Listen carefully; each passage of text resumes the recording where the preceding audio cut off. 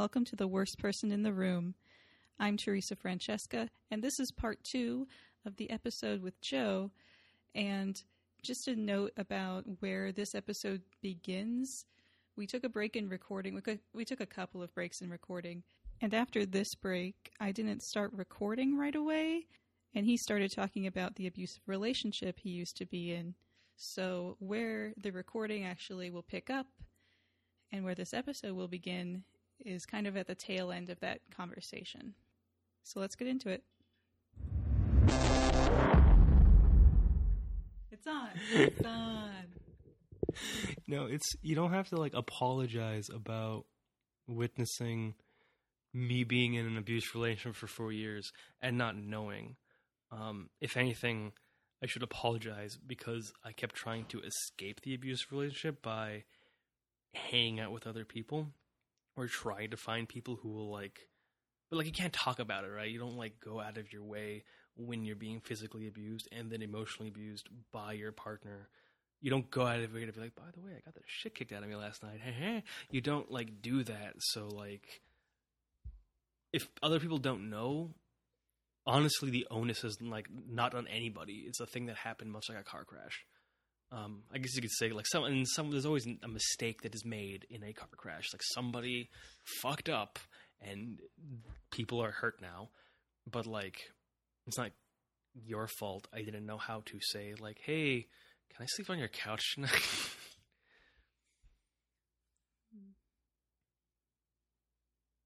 But thank you for the heartfelt words.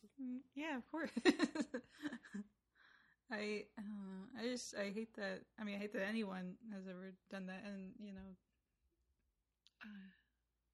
Yeah, ask me more questions about how terrible I am. Yeah, I can do that. Oh, do you ever act as the devil on someone's shoulder?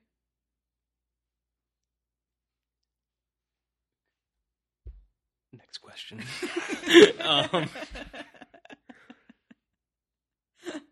Okay, so Mithraic writes Zoroastrianism, Catholicism, and Judaism as transitory images of older Eastern religions, and the disconnect from modern-day monotheism with ancient monotheism and what those things actually mean and what the devil as a concept is versus in a historical context and also in a religious mythological context, separated from what people say that idea is today. Yeah, constantly. All right. As often as possible. Philosophy major. I just wanted to know about moments when you've urged people to, if they had some impulse that they were not immediately following, to obviously mine are you can buy the candle, you can eat the burger. Go bother those guys on the beach. Go say hi to them and comment on their hair. How does your mohawk stay up in the ocean? Go chase someone and then pretend to be a tiger when you get really close. I like that. So for me, it's I will kind of accidentally on purpose turn other people's impulses or slight urges into, I will encourage them to turn them into a moment of entertainment for myself. Is that what you want to know, if I ever turn into a moment of entertainment for myself? Or not necessarily, but if you urge on unnecessary impulses, playful things. Yeah, okay. Not murder your wife. Kidnap the orphanage, hide him in the floorboards. Kidnap the orphanage. The whole building. Just take it, fold it up. Do I ever encourage people for my own I feel like if someone has an idea and I feel like it's a good idea, I will say we should go do that. Okay. I don't like trying to incriminate yourself with that. I don't earlier at the start of this, you asked what my themes are. One of them was bullying. Oh yeah. I don't like being made a spectacle of. I don't think anyone likes being made a spectacle of. This is different than being a performer. Being made a spectacle of is like one step removed from crowd shaming. Like what happens to people on Twitter when they like make a tweet or an article comes out and it can be misconstrued or they didn't think it through. I think making a spectacle of someone is one step away from group shaming. So I never encourage people to like go do something ridiculous in front of people or for my own amusement.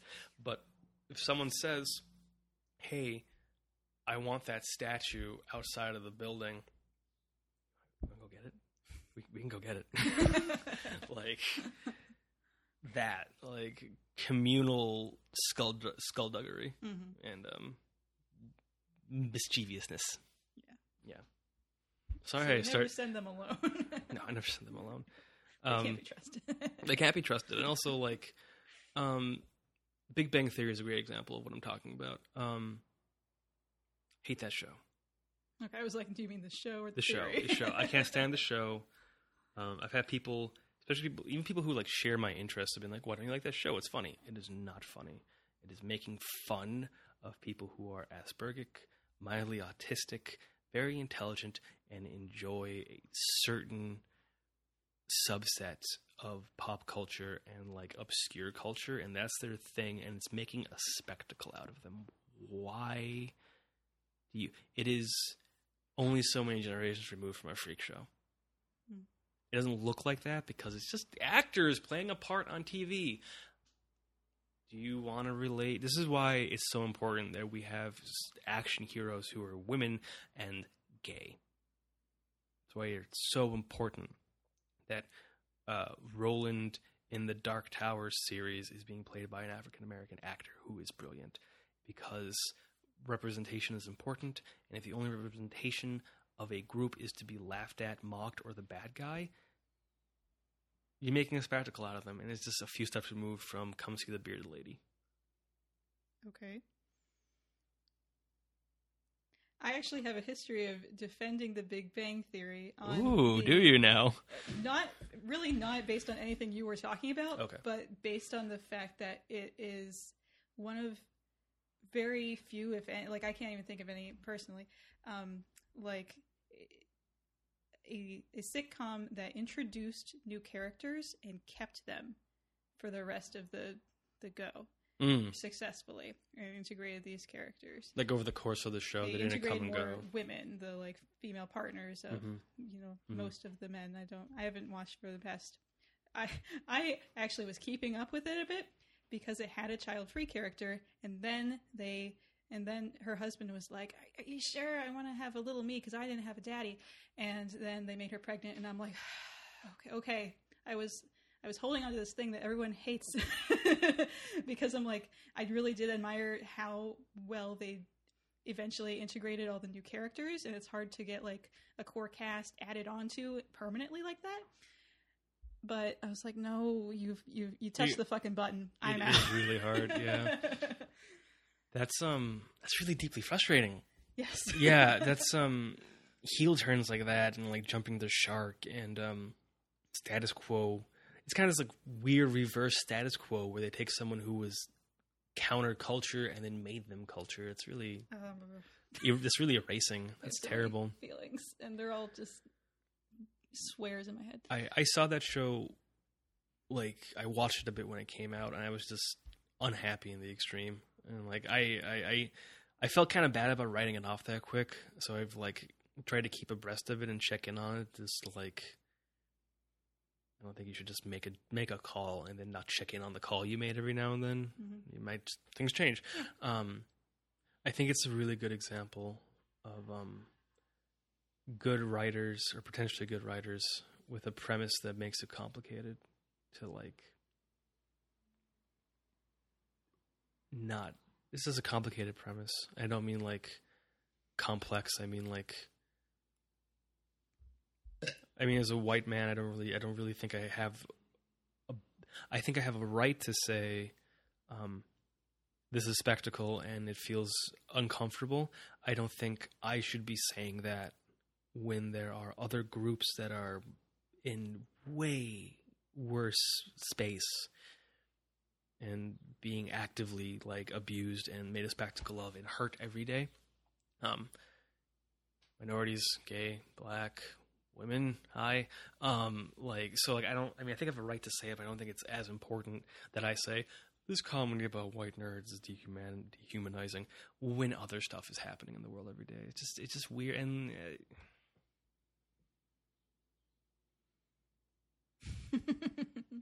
it's a distraction from actual injustice. Yeah. Probably. Not to say it's not important. Yeah, fair.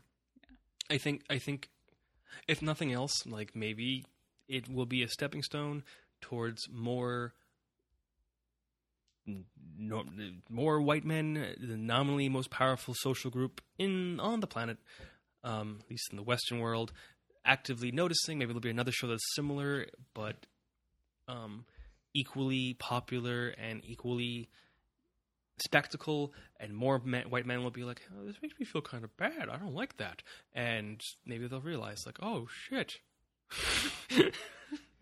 Except they don't fucking realize. No. Here's the thing. They just get fucking stuck on themselves. Yes. This is true. Extremely myopic. Should I be... You want to tell me about that? Do I get the blue mic now? Never.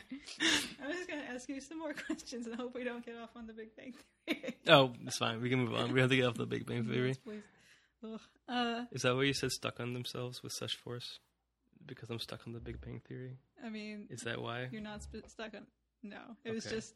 They do get stuck on themselves. They never, think, oh, this thing could also apply to other people that I'm feeling now. Because I want to talk about that, not the Big Bang Theory. It's... life with white men. It's exhausting. It's super exhausting, and once you recognize, Okay, so... I realize this. There's two types of... I don't want to say there's two types. But I have noticed that there are a lot of intelligent people.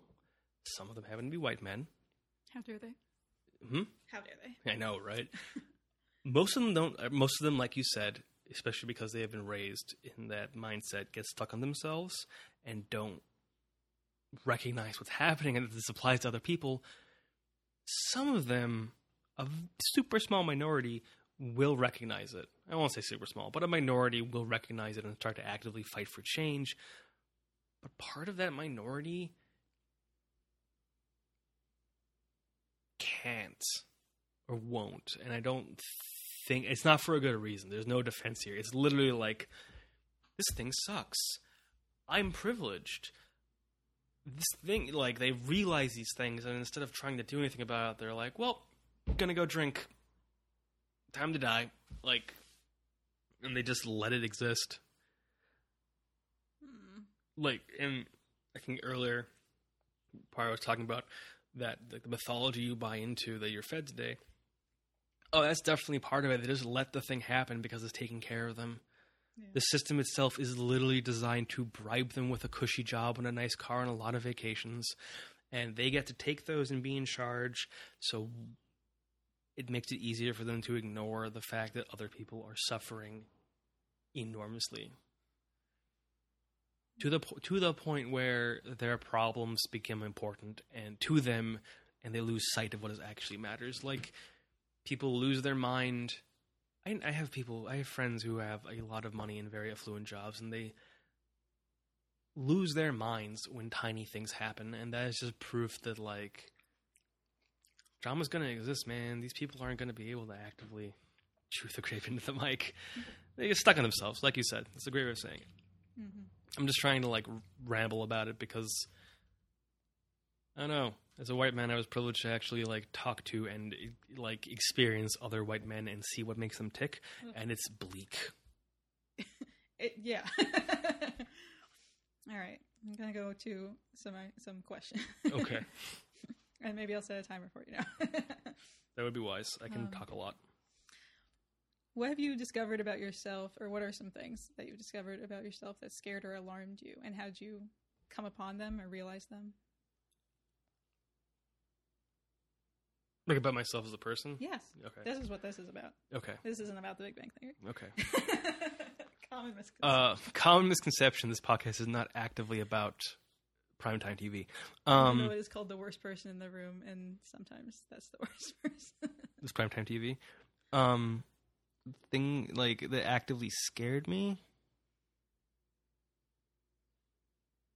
Kind of how I've been struggling with using the words alienated, isolated, and alone. Mm-hmm. I don't think I'm ever alone. I think I'm often very isolated, and like that, kind of in and of itself. I don't know if "scared's" the right word, but like, nothing anyone has ever said to me about what it was like to be young, what it was like to grow up, the thoughts they've had, the things they've wanted, or how they live their life. I ever related to. Like, now that we're getting older, I will meet people who say that now I want this stuff, and I'll I'll recognize, like, oh yeah, I've always wanted something like that. Like, I've always wanted to be able to pursue this, but I've isolation from for like my whole life, and like this is one of those like. I realized that that's the way to kind of describe it recently, which scared me because it means I basically have 30 years of life that I have been unrelatable and unrelated to. And like, you know, you go through 30 years of life thinking like, okay, other people have a similar internal world to me and want the things I want and feel the things I feel. They don't. Yeah. They do not. And it was... Even my roommate, who is very smart. I'm sorry. Oh yeah, I've been very stuck on that kind of thing too. Honestly, it's hard, right? Yeah, because I did for many years, and then think like, oh, like you know, we have like not the same, but like kind of similar inner workings as other people and everything, and then people are like, oh, they're fine doing this thing that I'm like ticking on the inside doing. I remember what it's like to be a teenager really acutely. And this is important to me because now I have friends who are having kids, right? And we're getting older, and I don't want to... It'll happen. We'll see our friends, and they'll be like, look at those kids dancing, or this new style. And just like, slowly turn your head to them and be like, you were a goth. Like, where do you get off judging a younger generation for their fashion choices? So I always try to acutely remember what it was like to be a teenager. Recently, I asked some people what it was like to be a teenager, and their experience was not like mine. It's not just because of the depression. Well, what was your experience like, and what did they say theirs was like? My roommate, who will remain nameless for now, mentioned trivial things being important, emotions in relationships, wanting to do things, like trivial things seeming huge. Like, she won't go with me to the dance, or like, what if this person doesn't like me, or I chipped a nail, you know, like. I chipped a nail. Yeah, well, things that you think are huge, but then you get to the adult life, and bills, job, work, retirement, all this stuff going on. Do I go back to school? How do I get a new job? And it put, like, for him, and I think for a lot of people, that put in perspective what teenager was like, and then they forget how to be a teenager, and what having what to a full adult seems like petty concerns is like. When I was a teenager, I was focusing on the fact that, like, once every 13 to 15 minutes, a woman's raped, and like what it feels like to be sad. And knowing that all these 15-year-olds around me are going to be dead, and wondering, like, okay, we've already had one person die a year in this school. Who's going to be the first to die when they get out of school? Who's going to go to college and succeed? Not who, but, like, why are they going to do that? Do these people recognize, like, the things they're saying? Like, just... Those were never my concerns. And realizing that those were never my concerns recently made me kind of scared. Not like in a not like in a John Carpenter way, but in a like, oh, I just assumed everyone was kind of being a petty jerk, when in reality they literally did not understand where I was coming from. They literally had no conceptual value for where I was coming from. And I find I have this kind of other frustrating thought that scares me more of now if I tell people these things and they say you were right, or they say like, well, you realize that now, like, no, I've known this for like 20 years. It's just now you will listen. Yeah. That's deeply frustrating and scary because that also makes you, I'm sure you're familiar with that too, makes you feel really isolated. Yeah, definitely. Yeah. I think just feelings of that.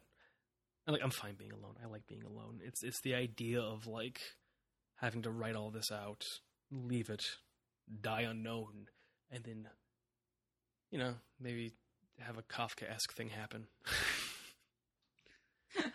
My first thought was you turn into a bug in the grave. Yeah, just crawl out. It's a good question.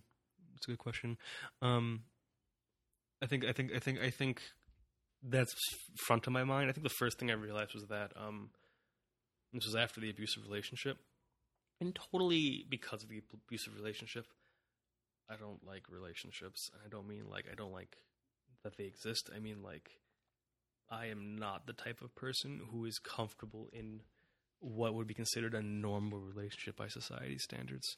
What would be normal? Like monogamous devotion with like marriage and like we talked earlier about like no kids, defining part of who you are, don't want children. Sometimes I forget that that's not a normal thing. Yeah, exactly. I've had to like be really upfront with basically everyone I've dated and be like, oh, this, like, I'm just going to put this on the table immediately. And I'm like, if you disagree, or you're not your disagree, but you better at least be on the fence, and then you're going to end up just thinking I'm going to change my mind. You're not. Yeah. Yeah. People don't get that. Yeah, just so that was kind of scary to realize too that like after all of this, I don't even think I want to experience this the way people expect. Tangentially, the man who created Wonder Woman was in a polyamorous relationship with two women, and they all lived together and raised their kids together in the same household. And one of them suggested the idea of Wonder Woman to him. And he ran with it, and he was a big women's rights advocate. I don't remember their names, unfortunately. Any of them. One stayed home and took care of the blended family. One of the women was a power lawyer in an age where having like a woman outside the home working was unheard of. A lawyer destroying cases, like whoa! And then there was him doing his art writing thing. So, yeah, Wonder Woman, really queer background, super cool. Love that. Yeah, really neat. Frustrating what happened to her for 3 decades, but men. Speaking of Wonder Women, I'm trying to make more of them. You're trying to clone them. Goal always. It is. I agree. I remember watching it, and I kind of had like the media analysis hat on, and I was like, oh, like I'm upset that they didn't like really subvert certain like cinematic expectations, but I also was like near tears in the first 6 minutes, like watching Wonder Woman grow up and train and be really physically active, and it was just like memories of softball. Oh my gosh, I wanted to like be a ballerina and a karate person in my kitchen and just like punching things in a tutu. I've heard other people say similar stories. So yeah, much emotion. I'm glad that is the thing that is finally happening. Have you ever recognized something about yourself through books or TV or some other media? Yeah, Stranger in a Strange Land made me realize I'm okay with eating people. Same. I mean, not the Stranger in a Strange Land part. I'm just okay with eating people. Night by Elie Wiesel. Oh, that was dark. Yeah, I remember that. Something about myself. You just say scare me, just something deeper about myself. Anything about myself. That yes. you didn't know before. And that yes. I can't actively answer this with like a real example because reading is so art, literature is a form of art. Anyone who tells you that a novel is not art is wrong. That's stupid. I hate that. I've had people say that to me. They were wrong. This is a problem with school systems and the school system we are experiencing, and definitely a problem with like how the science-minded are taught, because we have a lot of people who don't actually understand the value of literature and English.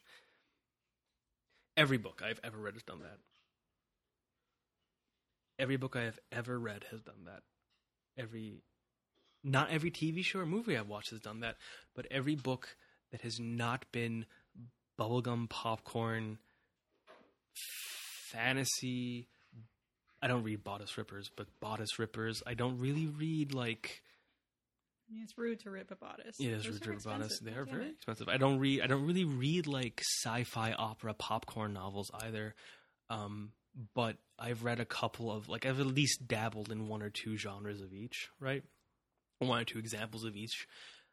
Every single thing I've read has done that. Has made me realize something about myself. Even this sci-fi novel I loathed so much I could not finish it made me realize something about myself. What are some things? Well, that sci-fi novel I couldn't finish was called Fitzpatrick's War, and it was a framed novel about 100 years later, after this guy named Fitzpatrick had the sci-fi war and saved the world, and he was a messiah figure, and then his Judas figure had a journal that was like being analyzed by a famous historian of Fitzpatrick, and he was refuting every point in the journal. And it made me realize that I have no patience for something that's so pretentious that it would be so blatant. And also I have no patience, and also that I can't stand the blatant this is the dude's personal journal. He's not making this stuff up. And the premise of the historian was that this is all just made up and he's just full of himself and he's delusional. And Fitzpatrick's great and his Judas figure was the bad guy and this is the bad guy talk like... I have no patience for people for that kind of like clearly delusional falsehood. And a lot of people live their lives in clearly delusional falsehoods. And I still don't know how to like deal with it. When I find a novel that makes me understand how to deal with it, I'll let you know. The Lathe of Heaven by Ursula K. Guin made me realize that like it's okay to believe in people. How did it do that? Have you read it? No, actually. Oh, I don't want to spoil it for you. Okay. It opens. It's everyone needs to go read The Lathe of Heaven by Ursula K. Guin. It's one of the most beautiful books I've ever read. It starts with a man named George Orr lying in a nuclear wasteland. His eyelids have been burned away. He can barely move. He falls into his sleep, and then he wakes up in like a bed, or like in an elevator. He falls down an elevator, and you quickly find out in the first few chapters that his dreams change reality. Not like he dreamed, like he will fall asleep and dream, and it will make reality different when he wakes up. What he dreams becomes real. That's the premise of the novel. Okay. It's wonderful. It's one of the best novels I've ever read. At no point does he wake up like, it was only a dream. If you need like some conflict towards the like 1/4 to 2/3 point of the novel, the therapist he goes to starts like to believe him and be like, I can profit off of his dreams. I won't say anything else. It's really a great book. Sci-fi. Other things. Is there anything that's like it's been really like revelatory and has been able to like change your behavior towards something? Or Geek Love by I never finished that. Oh yeah. Finishing books. Oh, I can't remember her name. Madeline Dunn? I don't know. Yeah. It's been so many years since that was the first book I read, where I got through the first chapter, and then then started the second chapter, and then had to go back to the first chapter to double check. Did not realize the protagonist was a lady. And that was the first time in my life I was experiencing. This is why novels are so important. You experience it. You experience that person. This is the first time in my life I realized, like, oh shit, my privilege is such that I assume this person is like me, even though they are super unlike me because they're an albino dwarf. And then going back and being like, and she's a lady. She's an albino dwarf woman. Oh, I fucked up so bad. Like realizing that and going back and like recognizing that the author didn't actively make it clear she was a lady for like that first chapter, and realizing that was on purpose and going forward. Like, I read that a whole book thinking to myself, like, this is what it's like to be a woman, you're erased. This is what it's like to be a woman, you're erased. And, like, this was before the internet was such that, like, it was booming that loudly to people so everyone would hear it. Like, this was 8 years ago, 7 or 8 years ago. So, like, and it was around. You could, like, obviously it was huge, but it wasn't, like, the inundation of the Facebook feed was not such that you would, like, no matter what you did, you would see stuff like that. So, like, I went through that whole book thinking that, and, like, that just changed a lot of how I view people and their internal worlds, too. Has anything come into your life that has made you feel more empowered to change or to more fully be what you are? Geek Love. Actively. Right now? I was thinking maybe your diagnoses. Oh, I was going to say, like, you mean like an event or something? Yeah, my diagnoses. We were talking about that earlier. Having someone... So there's an ADHD scale, and it's 0 to 16, with most people exhibiting about 4. And if you have, I want to say 10 or 12 or better, you have ADHD in some way. I am 16 out of 16. Well done. Yeah, thank you. And talking about him with that, talking about the therapist, with the therapist about those things, the weight was lifted off my shoulder. It, like, made me finally feel like it's not my fault. This is this really hard thing people didn't even, like, understand for the longest time. So it's okay that you have trouble doing some things and then, like, focusing through. I mean, one of the simplest things about ADHD to explain to people is that most people can filter out sensory stimuli one at a time by most important to least important, which allows them to, like, do work like a normal person. If you have ADHD, you can't do that. The more severe it is, the less you can do that. Like the car going on outside? Yeah, yes. Like, you're aware of... And it's not, like, it's all sensory stimuli. So, like, the way the chair and floor feels when you're sitting can, like, distract you. Distraction is the wrong word, but, like, it interrupts the things that are happening. Yeah. So, like, that diagnosis made me feel less crazy, and that helped a lot. You can't self-diagnose yourself. I have always known I've had depression. It has been super obvious my whole life, but actually going to someone and getting a word for it and having them explain, like, it's probably dysthemia. Dysthemia is constant low-grade depression. Mm-hmm. I think I've told you this before. Oh, I just know. Oh, okay. Oh, cool. Most people don't. I'm like, I have dysthemia. What is that? It is constant low-grade depression. You come across that when you're looking up, like, what's, like, baby bipolar? Yeah, it's. I actually have noticed I have manic spells. Like, they'll be precluded. They'll be preluded rather, or framed with a little bit of insomnia, and then I'll have this, like, manic day or two where I am super active and capable and, like, ape shit, and then I'll fall off and I'll be really depressed. But usually it's just it's kind of like, if most people, if on a scale of 1 to 10, best day is 10. You know, people can have like 6, 7s, or 8s, or even 9s. I usually have about a 5. Days fine. I was like, that's pretty decent. Yeah. How's your day? Fine. You got the promotion? Yeah, whatever. Like, it doesn't matter. Like, no matter how good stuff happens, I'll still feel kind of like. But anyway, yeah, both of those diagnoses definitely helped me, like, be okay in my skin and understand myself more, and experiment with a lot of drugs.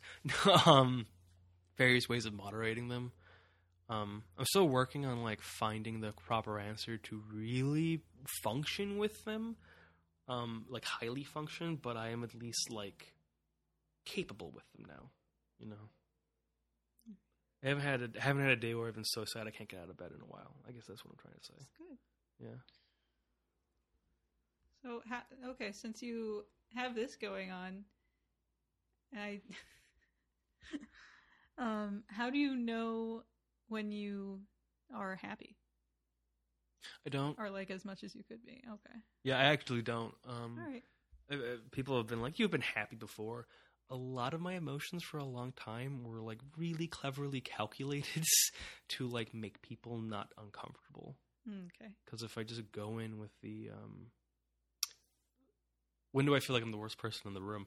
If I go into the room presenting how I actively feel at all times, that kind of dull, monotone, not robotic, but like detached. It's like you're constantly muffled. Yeah. If I do that, people get uncomfortable. And if I do anything impulsive or say anything to make them upset, me actively not being upset makes it seem like I don't give a shit. It does. Yeah. It also makes them more pissed off that I'm not getting pissed off, because then, like, why'd I pick a fight if I'm not pissed off, or if I don't want to pick a fight? Like, but I'm not, like, angrily rebutting them, so clearly I do want to piss them off. It's like when I'm late for things, too. Like, clearly he doesn't give a shit, or clearly he didn't want this job, or clearly he's being, like, Joe's just being Joe again. Like, sometimes it's really hard for me to get out of the house. Sometimes it's really hard for me to, like, get out of my room to, like, go get my body ready to be not stinky in public. And by the same thing, like, there's... Some people try to be unstinky and they fail so bad. Does it super matter? And it's just, like, yeah, like, so, like, these diagnoses and these, like, they've helped me understand those things, but in the same way, like,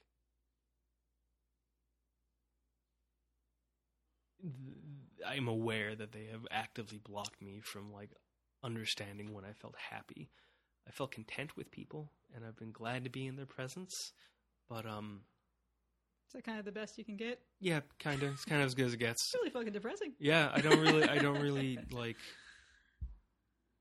I think it's why I'm so scared of writing sometimes, because that is a time where I can go, and if I really give myself to it, like,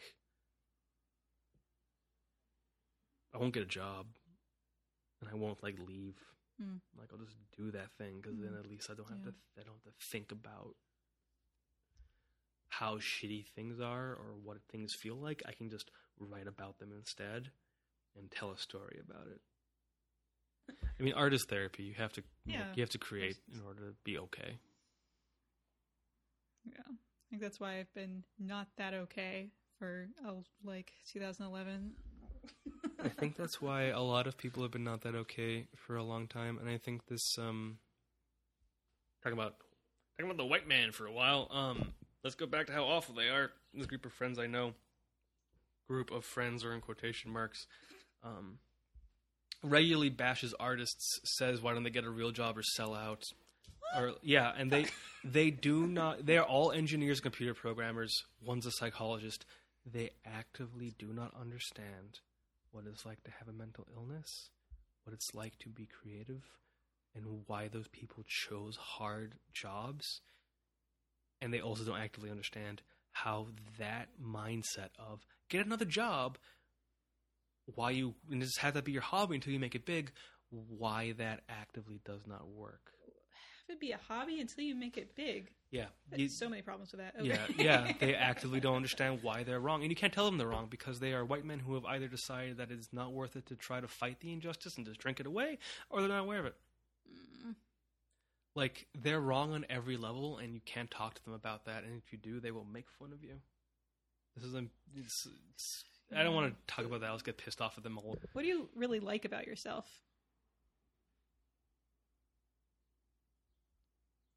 I love the gaps in silence that have happened when I ask this question so far.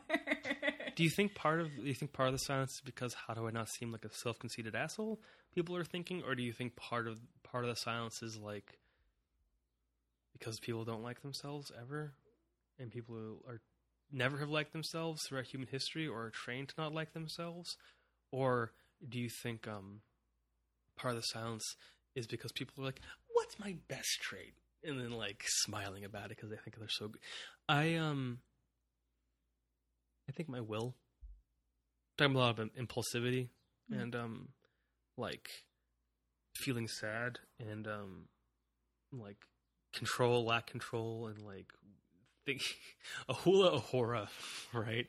Like I had control and I panicked and I thought, which one is it? And I just said the one that I thought of immediately. I think my willpower. I have endured a lot of minor in the grand scheme of things, but like if I can carry like this innate sadness all the time, like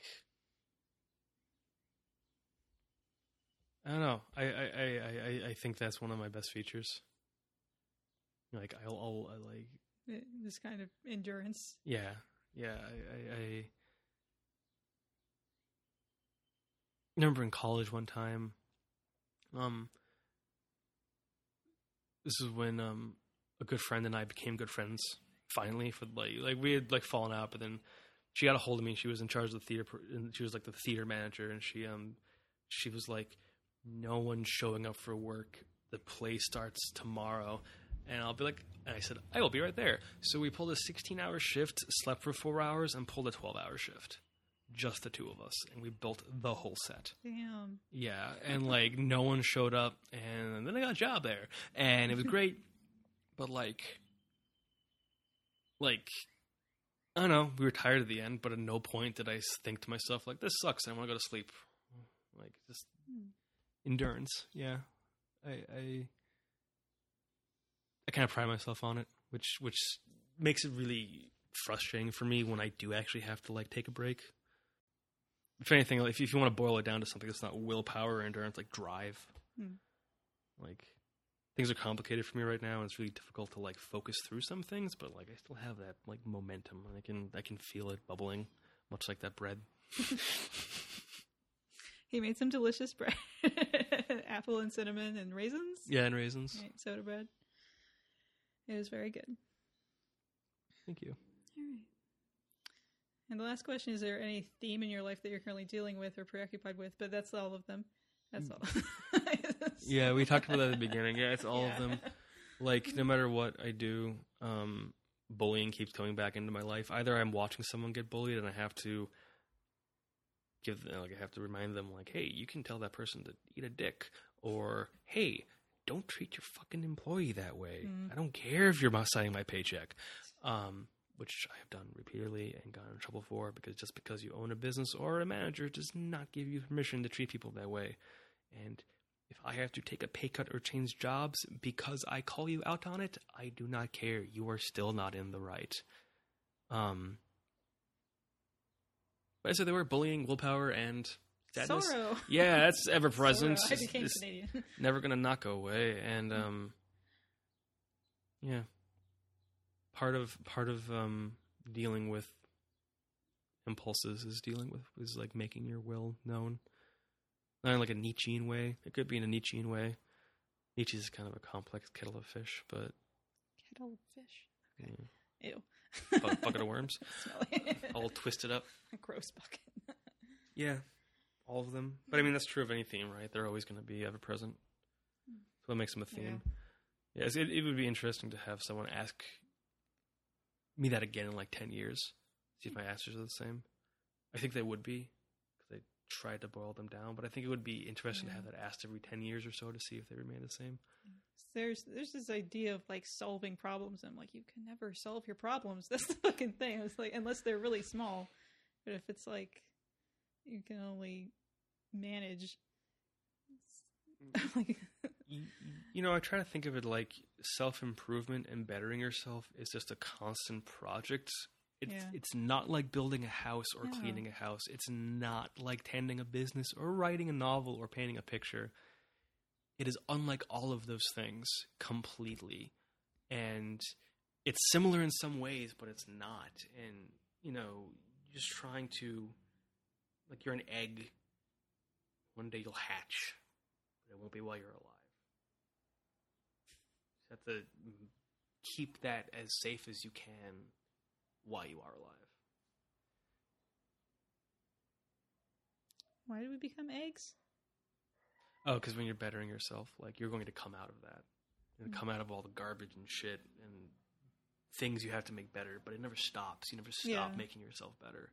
Yeah. The thing about being a person is, like, it's always a work in progress, and you're always as finished as you could ever be at that moment. Yeah, exactly. So, that's why I said it's like you're an egg, because if, like, the egg, when it hatches, it's not an egg anymore. So if you ever stop being an egg... Did you watch Garfield and Friends? Yes, I did. Is that from that? Oh, well, there's like a half-hatched egg character. Oh, there is. Legs are, Sheldon, right? Sheldon, he's the best. I remember him now. Yeah, when you stop, when you hatch, you stop being an egg. So it's like you're an egg, and maybe that egg hatches some point when you die. Maybe it doesn't. Maybe it just stops existing completely. But someone fries it. Yeah, you don't want to get it fried. I try not to get fried. Whoa. Hi. Dog. Hi, puppy. Well, that's enough of that. All right. And that finishes part 2.